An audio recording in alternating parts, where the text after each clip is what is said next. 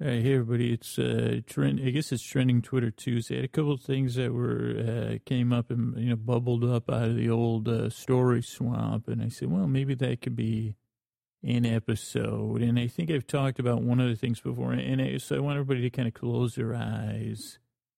And for a lot of us, there's like one or two books from our childhood, maybe not, and I'm not talking about the books that were read to us or that we had to read.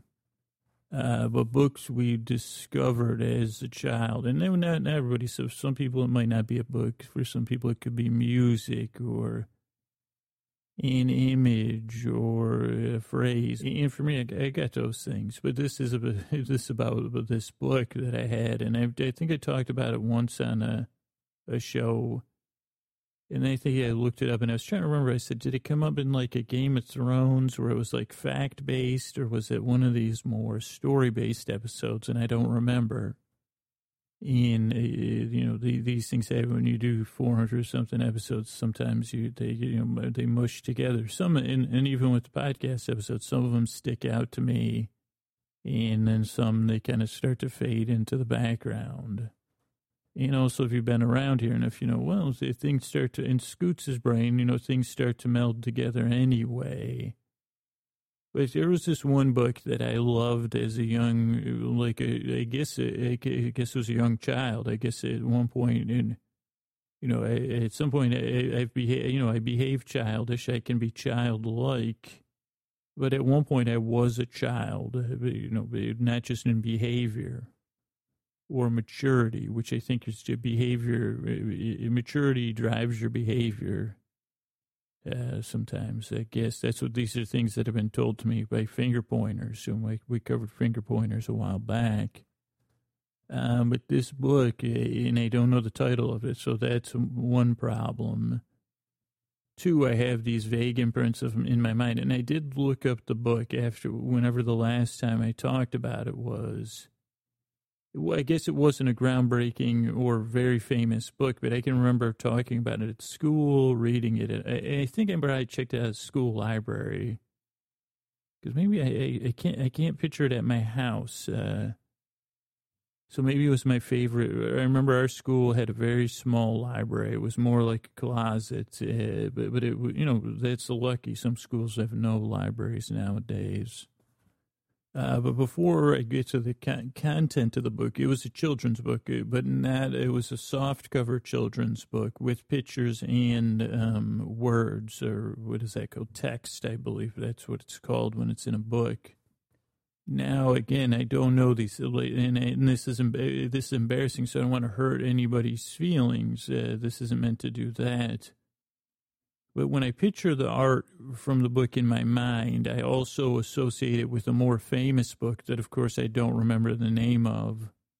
But I do remember it being much more popular than this book. I might have been the only kid reading this book that I'm going to touch on tonight. But this other book, I know is famous, and I know it involved a carrot and a boy.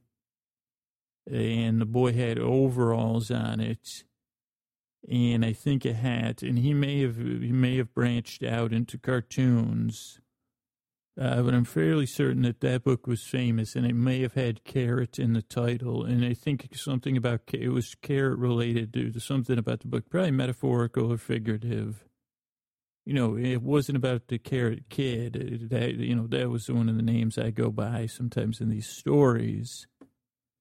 But that book, it had like it had its own sense of style.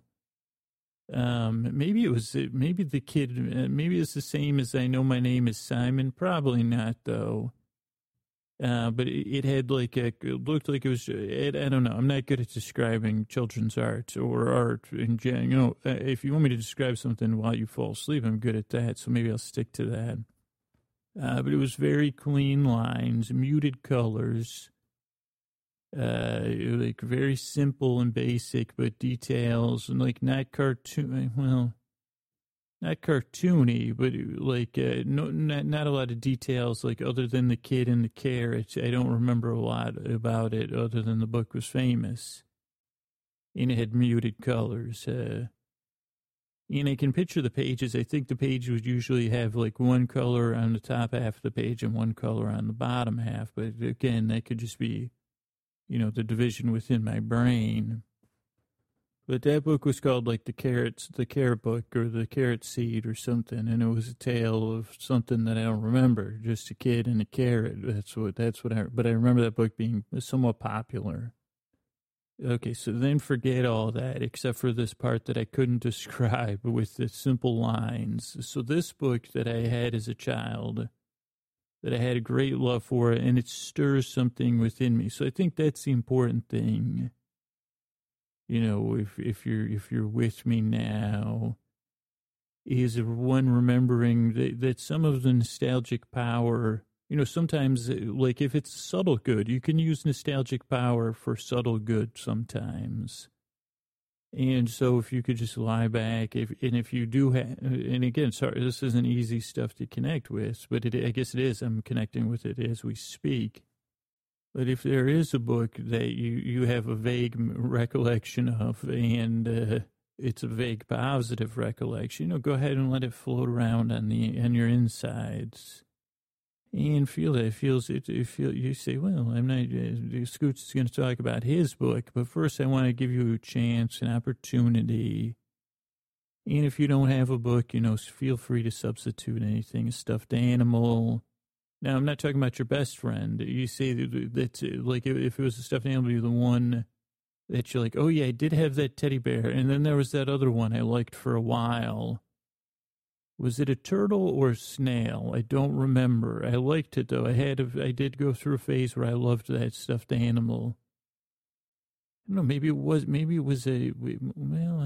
remember if it was a turtle or a snail. It might not have been either one. It could have been, I can't remember. But I do feel good when I think about it. And I guess that's a good kind of, when it's a vague nostalgia or a vague memory or a loose connection, I guess it's less dangerous because we can't get drawn in. And, I mean, unless you have a sleep podcast, and then I have the luxury of being able to draw you all into mine. Narcissism City. But you see, even my vague nostalgia can have its moment in the sun. But go ahead and feel that positive feeling. Just let it float there, though. You don't need to dig. Say, well, I remember it being pretty good. In this book that I remember being pretty good, I can tell you the subject matter. And if you've listened to this podcast for a while, you might even know. And if you've listened for a while, you also know my ability to paraphrase or whatever I'm about to do. And you say, well, that's actually not even, I said, well, it's a sleep podcast.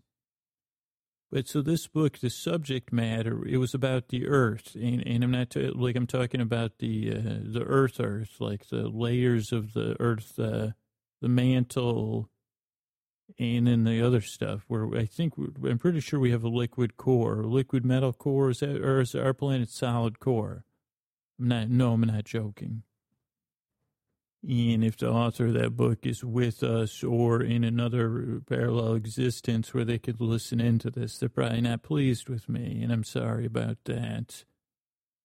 They'd say that was the whole point of the book, was for you to learn what the layers of the earth were. And I said, I know. I remember there was this mantle. I think, and then I start to get mixed. Is the crust and the mantle the same thing? And then I remember there's a molten part, but a lot of it's molten, right? That was when I started to get excited. But the method that this book used, it was the primary character, the only character in the book that I remember. Probably maybe the kid. It was a kid. And off scene, maybe the parents would sometimes check. But this was I think we have some concrete lessons I've pulled out. Now, I don't know if I've pulled out any facts about Earth, but so this young man, this young child, that was the main character in this story, and I just loved how it unfolded, and it kept building and building on itself, and teaching, and it was cool. Like, anytime you get molten, I mean, I love molten. I mean, listen to that word, molten. I mean, Moulton worked so good, and I've talked about how much I love Lawrence Moten. That's my favorite basketball player of all time. Lawrence Poetry Moten, probably because it's so close to Moulton. But so the way this book taught was that it was this child, and they started digging in their yard.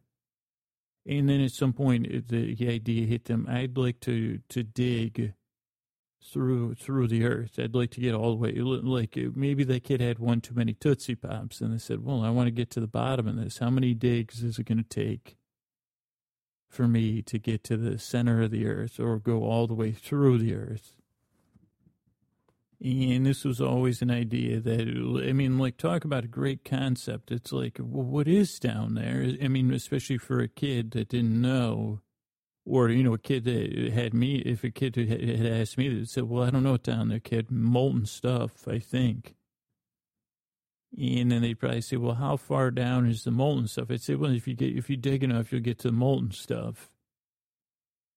And I think, like, you know, some kids, maybe more kids that are in the camp, you know, that have fur, like myself, would get into digging, like a bit like a dog. And those of you that love the beach and like to dig, I don't know if this is a universal experience, but so I guess we're going to take a little bend into Little Andy territory, true Little Andy territory. But so when I was growing up, you know, my parents had all these kids. They had 6 kids. At some point, they probably had 3 kids. Then they had 4 kids, and a lot, you know, we were Irish Catholic, so we were pretty packed in, like 6 kids over 9 years, I believe. My brother and my sister are twins, though. So, and that could, you know, but you know, that makes things, you gotta, so my parents wanted to have a family vacation every year. So for a family vacation every summer, my parents would rent a cabin or a camp. They call them in New York State or upstate New York, they call them camps. Someplace they call them cabins. They would rent a camp on Lake, Oneida Lake, Oneida Lake. Actually, this brings up another thing. How do you decide if it goes Lake Ontario or Oneida Lake? Does that have to do with the size? Like, how is that name? I mean, I probably should have, you know, decided that before I publicly.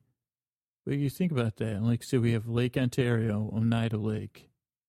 So these are lakes in the upstate area that I can name. Okay, yeah, Lake Erie, Lake Ontario, Lake Onondaga. That's not very big. Or is it Onondaga Lake? I think that one goes by both. You don't say Ontario Lake or Erie Lake. You just say Lake Erie Lake. Those are great lakes, though. So, I mean, those are the top dogs. You know, unless you're a sea, you can't really do better than a Great Lake. But so you have, so maybe is that the Great Lakes? We're like, no, we're Lake Ontario, like Lady Ontario. I mean, if I had my druthers, that's what I love Lake Ontario. I'd call it Lady Ontario.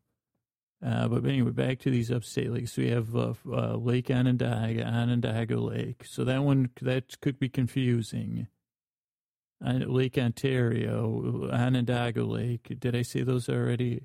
Oneida Lake, but they don't call that Lake Oneida. It's just Oneida Lake.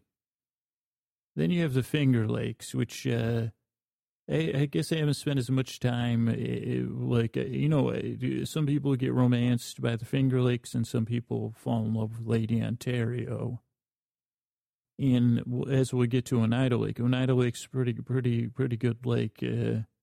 You say, I thought this was about a podcast or about a book. You'll say, well, we'll get there. It's a sleep podcast, so welcome. And again, another thing about the Finger Lakes I like is that the first Kurt Vonnegut book I wrote, Hocus Pocus, takes place in the Finger Lakes region. Again, I think a fictional version of it. But so the Finger Lakes, you got like Seneca Lake, Cayuga Lake, Skinny Atlas Lake, and then some other ones, Otisco Lake, Lake Atisco. That might go by Atisco Lake, Lake Atisco. There's Fulton. I think that's like a river, though. Fulton River. I don't think that's a lake. Lake Fulton? No, Fulton River. But anyway, so I guess that doesn't solve any. Anyway, Oneida Lake is right, I guess it's just outside. So Syracuse has Lake Onondaga, which is right in the city of Syracuse, or right there. I think it had to do with the salt business originally. And then in the years like, I guess like, when the industry really started booming, lakes, people just saw things through a shorter window. So the Lake Ontario was like the place where everything went from all the industry and urban, as the city became an urban center, with all the waste went into Lake Ontario. Now they've been cleaning it. And I'm told that it's like, it's gotten to a very clean place. And I think there's a lot of like people at my age that grew up in the 80s, especially in Syracuse. Like we had this lake, giant, pretty big lake, and you could walk around it. But we were told was like, and I've talked about this on the show before, though, like it was one of the most polluted lakes in the world, according to, what we told each other as kids.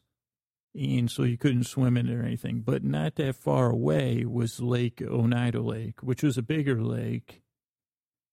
And I think maybe it had more like river action. I think, and if you go into like the old, if you're a history buff, it was probably a bunch of history. I mean, like, unfortunately, it got the bad history because it used to be, the original indigenous peoples, we didn't treat them fairly. But then also, like, during the whole, like, formation of the United States, so there was a lot of action. And then, of course, the Erie Canal used some of these lakes and things, I think. And there was more canals. But again, this isn't the canal podcast. I mean, holy moly. Like, you talk about the amount, I'd have to be locked in if you catch my drift. That was a joke. Don't barge into my podcast and try to put it on a towpath. Okay, that'll be the only canal-related humor tonight. Or was that canal humor? Did I sleep through that part where he was talking about? Was he talking about canal humor? But so, where was I? So Oneida Lake. And I think I've covered some of Oneida Lake. I don't know how I got here, but the Story Swamp gives what it wants. So Oneida Lake, my parents would rent a camp, which was like a bit like a cabin. And when I say that, it means a house that can't be occupied in the winter. It can only be occupied when it's warm out because it doesn't have any insulation or probably, I don't know, I don't think these even had heaters. Now, on Oneida Lake, there was camps and there was houses, because next door, the camp that we rented, next door to it was a house where a family lived, and they had a boy my age, Trevor, I think was his name. I know he has a nickname. I want to say his nickname, I don't think his nickname was Trigger, but Critter was his nickname, which I don't know if I ever got to the bottom of that one, because he seemed to, from my memory, I remember he kissed my cousin when we were playing hide and seek. Made it. I mean, whatever the grammar school version of making out is with my cousin when we were playing hide and seek, and I caught them, and I think I was terribly jealous because I think I probably had a crush on my cousin at the time. Full embarrassment, as a child though. And it wasn't a cousin, it was a cousin that I only saw rarely.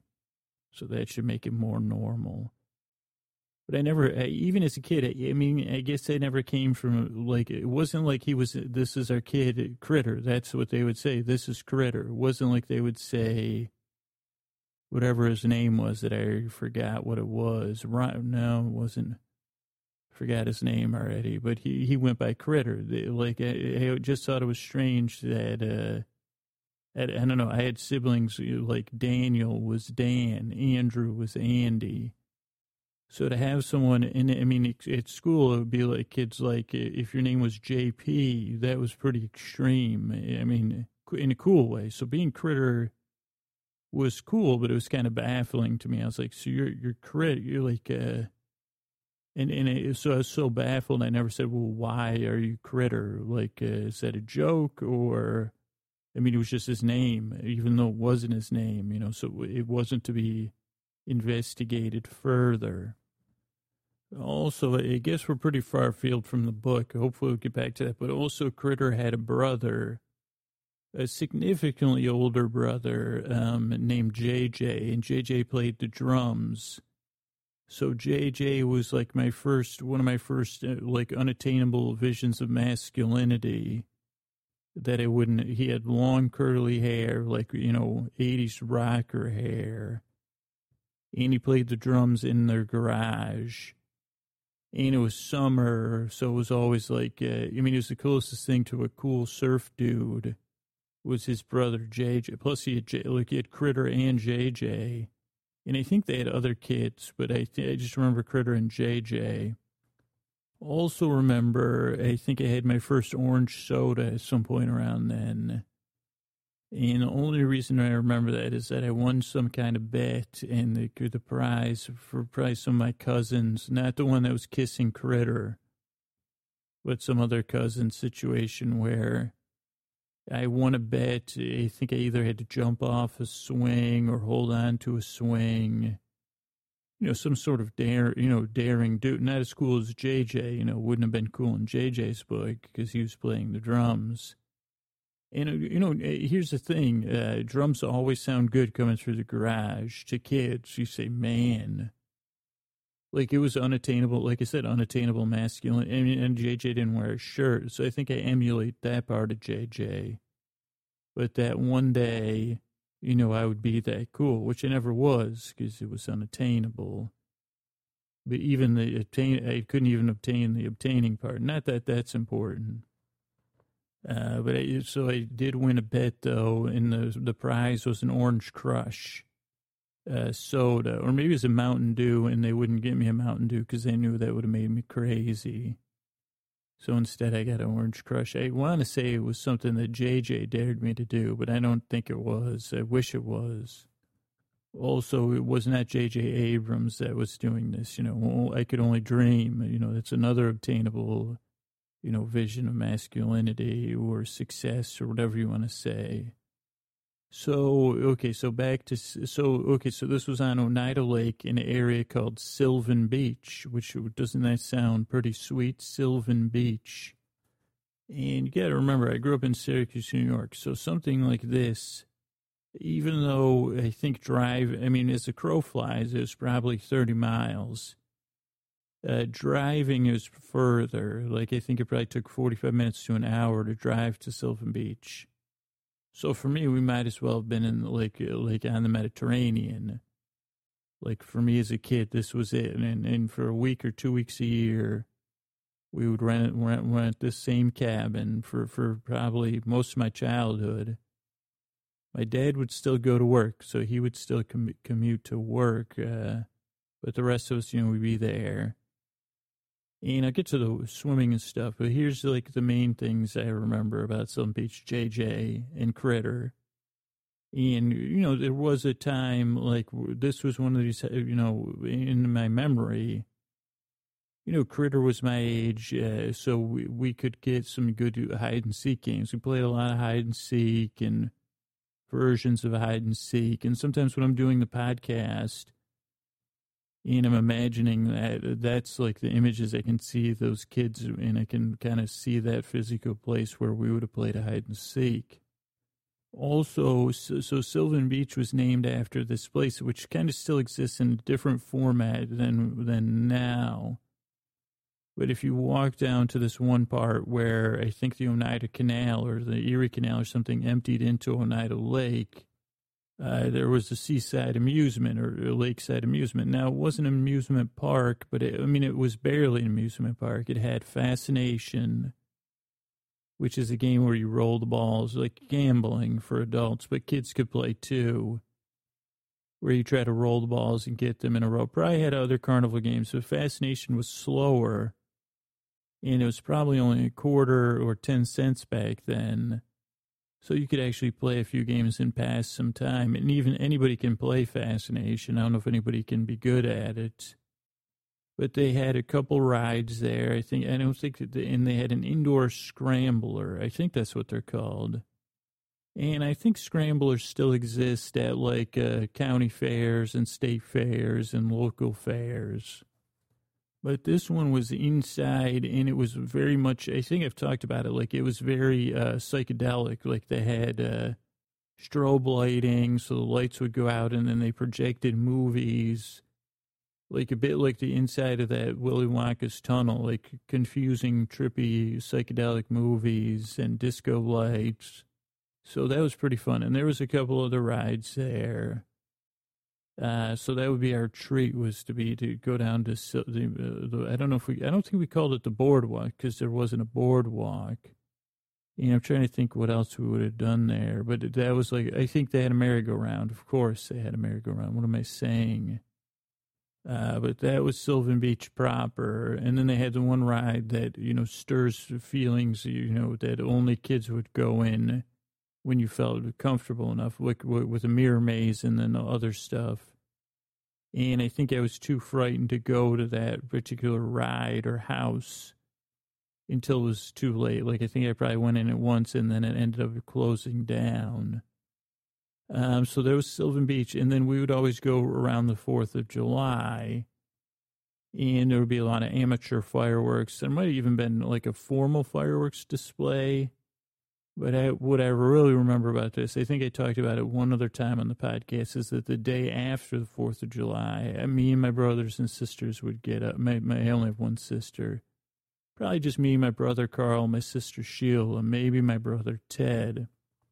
But we would walk up and down the beach collecting the spent fireworks. And I don't know why I guess I do know why I started it. I don't know why I'm underselling it.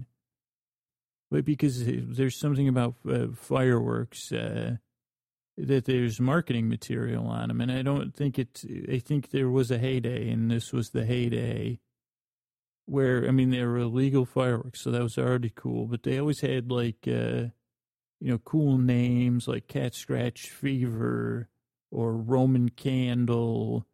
And it would have more marketing stuff, because they were probably competing with other ones, like Super Balls and cool artwork and theming. And so we would collect it all. And we just thought it was just one of those things kids do. Oh man, look at this one. And there's probably like a sadder part where I was like, well, these are mine. And I don't know if we would play with them. I think we would just appreciate them.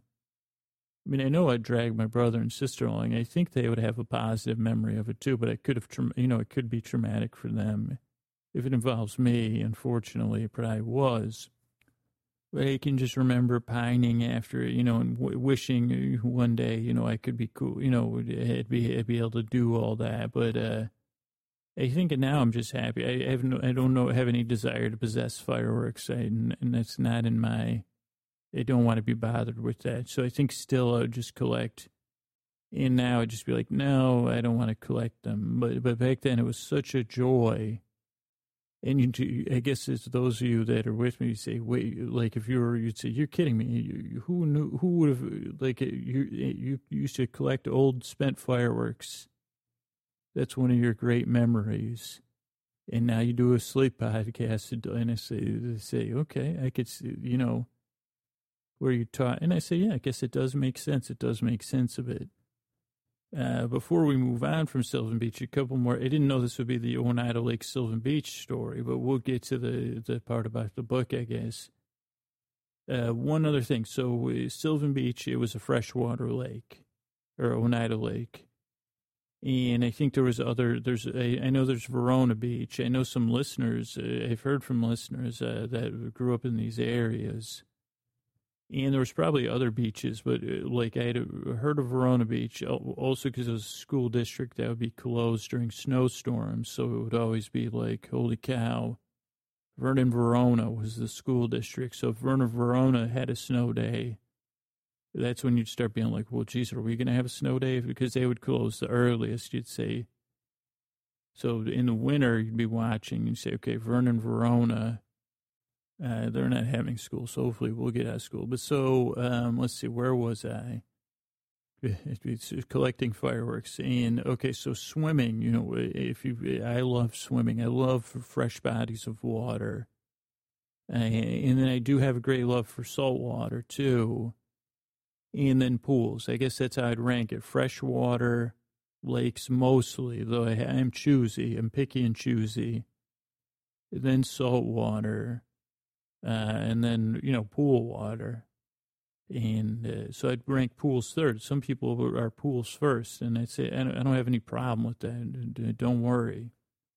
But so the only other thing you really need to, okay, so a couple of things about Oneida Lake. It did set me up because it had sand beaches. Now, I don't know if they were natural sand beaches, but you could have walked to the sand beach almost from where, like you could walk for pretty long distances and have the sand beach experience, that these the great beach barons of the world try to, say, walking with your barefoot in the sand, So Oneida Lake had that experience. So I was lucky as a child to have that. Now, here's the downside. And again, I don't know, I don't know everything about Oneida Lake. I only know about this small sliver. I mean, this is what's so interesting about people and stories and experiences, too, and unpacking this. Like, you have this whole huge lake and an ecosystem and all that. And I have all these memories, but even on this one lake, it's a sliver. But there's a lot of relatable stuff here, too. But why I say that is I don't know if this applied to all of Oneida Lake or to just this one region. So you had these beautiful sand beaches, and then you had this beautiful lake. But for 8 feet, no, it's probably like 25 feet between the beach and the open lake was muck. And I'm talking about like the kind of muck that you are as a human being programmed to be repulsed by. And it's not necessarily that it needs to repulse you, but it's something on a whatever, that you say, okay, I'm not, like it's a muck you couldn't see through. And you might say it's algae. Well, I get deeper into it, but that was one thing. And it was long enough that there wasn't any way to traverse it. And I guess people that live there, I don't know. I think it was something on the lizard part of your brain. You don't want to put your foot in anything that's mucky. And then you don't really, this is a smart policy. You don't want to put your foot in water when you can't see the bottom if you're in bare feet, correct? And for the most part, people would say, just get over it. But I can remember it was, and this is as far as my family goes, we talk about this sometimes. And sometimes people would try to build like a little sand path, but it was far enough that it would defeat any, if you wanted to swim, you had to wade through the muck. And it was like ankle deep, calf deep for kids, maybe knee deep for little kids. And you would just have to walk through this 10 or 15 feet of muck. And it was always there. It wasn't like it would come in some days. It must have just been how the sandbars worked and the flow of the water. And I guess living in the West Coast now, it wasn't like kelp or anything. Like this was like something if you put your hand in, like when I talk about the story swamp, you could scoop out, you would come out with like a handful of muck. And I'm not talking about swamp, I'd say it's some sort of green hair that had to like absorb so much water that it had mass, and because we would throw it at each other. And that would be pretty fun if you get hit in the back with muck. It would look gross, but it was actually less gross once it was removed from the water. It was just the green muck, but because then you weren't stepping into it, it wasn't like it was rotten or anything like that. It was just mucky, and that's what we called it, the muck. Now, once you got past the muck, you were at golden. Like you'd get to to a sandbar, which was probably keeping the muck in. And I don't know the flows or whatever of Oneida Lake. I do know a lot of people ice fish on there in the winter, I believe. But once you got out, then you had clear water for the most part and sandy bottom. Not too wavy. Like this beautiful thing, the reason I love Lady Ontario is because that lake is much more sea-like in that there can be giant waves and it's always the changing faces of Lake Ontario and I can't speak to Oneida because I was much younger. But anyway, you'd get in there and then you'd be golden. It'd be great. Once you got through the muck, swimming in that lake was delightful. So let's see. So let me get to this. So I only have good things to say about Oneida Lake, and I mean, questions that come up are, why was this kid named Critter? He kissed my cousin, but I think everyone knows about that at this point. And I won't say my cousin's name. JJ was cool. Scooter was boring even then. He liked to collect old space. What's the saddest child story that's not really sad, that's just kind of sad? Scooter collecting spent fireworks. That's pretty sad. He just collected. But I bet you that's the beauty of the internet, too. I know for a fact, I think I heard from listeners the last time I talked about it, that remember those ones there was ones with cat drawings on there and, whistle reporter. I mean, I'd like to meet, what'd you do for a living? I used to write I used to do edit copy, right? I was a copywriter. What kind of copy did you write? My partner was an artist and I was a copywriter. We did it for illegal fireworks. Well, legal in some states, but mostly illegal fireworks. You say, did you make the cat dragon face series of Roman candles? Well, we did. We patented that. So it's a pleasure to meet you. You and your partner are my heroes. I always dreamed about being in the. I see it's not even marketing. What do you call it? What was the illegal firework wrapper business? I'd say, you realize how many ways I could go with the illegal firework wrapper? And he said, yeah, believe me, that's how we passed the hours at the, and I said, did you work at the fireworks factory? And I said, no. We actually worked in a garage. And I said, JJ, is that you? And he said, it is. I'm JJ now. I drum still in a garage and then I write copy for fireworks. Okay, sorry about that. I guess so. This whole tale of Lake Ontario, and I guess I'm flushing with gratitude that I was able to have those experiences. So you say really appreciate the sacrifice my parents must have had to make. And that their only choice for, sure they had a few other slim options of where to vacation on a limited budget with 6 kids, but that I lived somewhere where you could rent a cabin or a camp, as we call them, on a lake and, and do that. So, wow, I guess I'm speechless almost. But that all circles back to the book about digging to the earth, because this was where I had this first experience of. As I had said, they had these sand beaches there, and the thing about the sand beach was that you could, as I said, I think this is a thing for a lot of people is that when you get to the sand beach, you want to dig, and some people dig and they say, let's put you in the sand and take a picture. But as we would start to dig for the beach, once we got used to it, one of the first goals is to dig down deep until you could hit water. And so with this sand beach, if you dug, and I'm thinking with a kid's arm, it would be past your elbow, but not, sometimes you'd have to dig all the way to your shoulder.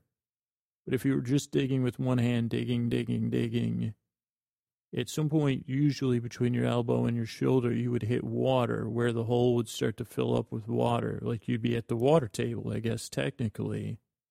You'd be at lake level, which I don't know the difference between lake level and sea level. Now, the beauty of that, and I guess maybe I don't think this is Mother Nature providing, but because of the muck, like when you get to the water table or whatever, we call it hitting water. You see, who's going to get to water? you could use that. That would be clean, clear water you could use for your sandcastle building. Now, that's a whole nother area of nostalgia that I've, yet to crack, but I'm not a hand-based artist. I'm a, doll-based artist. But, we would always do the sand dribbling, so our sandcastles would look more like the sandcastles in the Disney movie. It was a Little Mermaid, where there are drizzled sand towers and stuff. We weren't the builders of these sand sculptures that people make. Anyway, I think they probably did have sandcastle contests there, maybe. Another fantasy I had, but it never... I have met... I do know this guy, Rob K. He was an artist for a plate. When I sold iron-on patches and fuzzy dice, he was one of the iron-on patch artists. And I know to pay the bills, another thing he was good at was sand sculpting. So good on Rob. But so, let's see, where was I? So we would dig to the water, and that was just such a connection with the earth. Like, it's so amazing to be able to dig a hole, and then there's water down. You're standing on dry sand. It could be hot sand, depending on the day. And then if you dig and you dig and you dig and you dig, and then you hit water, my mind would be blown. And then it'll be something we'd be looking forward to, a shared experience. We'd be like, okay, let's start digging. Let's get to water so we can start making these sand castles or, stick our feet in there. It's a little bit cool, just something to do. Now, this isn't a knock on Lady Ontario. And because of her wave action and her power, there's stone beaches in Lake Ontario where I go. And that's just a fact, so you can't, and I think I've tried to dig the water, and you kind of can, but it just gets just rocks, just more and more rocks, smaller rocks.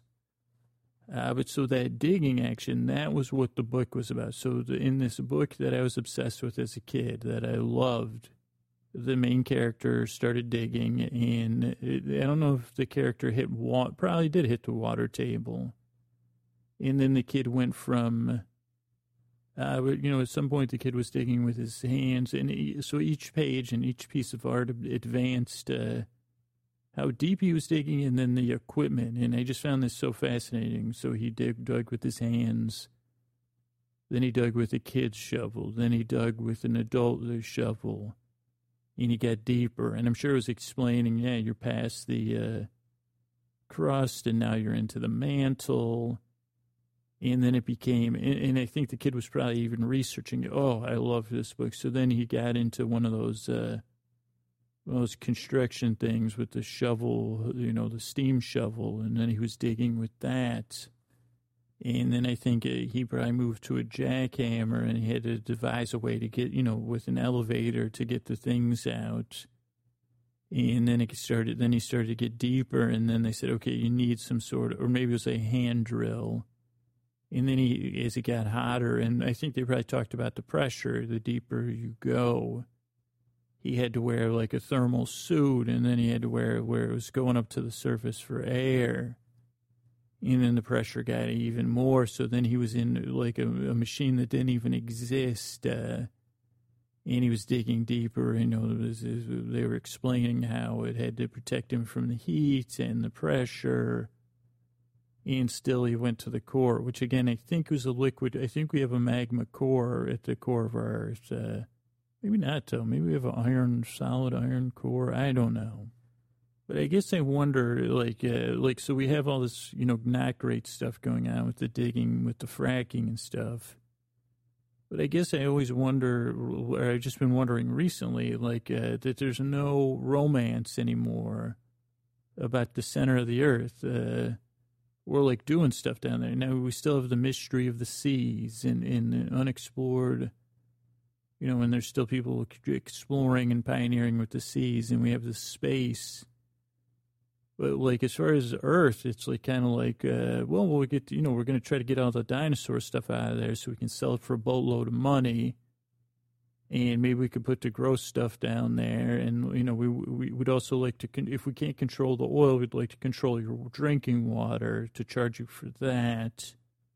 But we kind of fouled a lot of that up with the oil, so sorry about that. But and I don't know, and I know Muskie doesn't listen to this podcast, but I'd love it if someone like Muskie. I mean, is it just that we know what's down there, or do we? I mean, I know there's not civilizations down there. I mean, I've read some H.G. Wells, and it's cool to think about, but it's also cool what this book was about the facts, like. And, like, I guess, like, I mean, maybe it's to say, Scoots, this is your job. I said, well, I just did, digging down there. And what happens if you get past all that stuff? Is there a way, how deep can we go if we're not just is there a reason to do it? I guess, yeah, so maybe I should peruse my curiosity more. But it was just I just love that. And I guess it was good that we explored, because then I said, well, we started digging. And instead of digging in the earth, we dug into my memories of Lake and Oneida Lake, which we have almost returned to like a year and a half ago. But then we went to Fort Stanwix, which was a Revolutionary War fort. Or maybe it was a French, I don't know what war it was actually, but War of 1812, maybe fort, I don't know. But we didn't make it to Sylvan Beach. And I know there's some sort of, I think there's a pier there that they're trying to figure out ownership of. I think actually the company that owns Sylvan Beach also owns the Renaissance Fair that I've gone to in upstate New York. But so that's a little journey, I guess, a little journey into the center of Scoots is, we're digging for water and we're looking for fireworks. So I hope I hope I kept you company. Thanks for listening.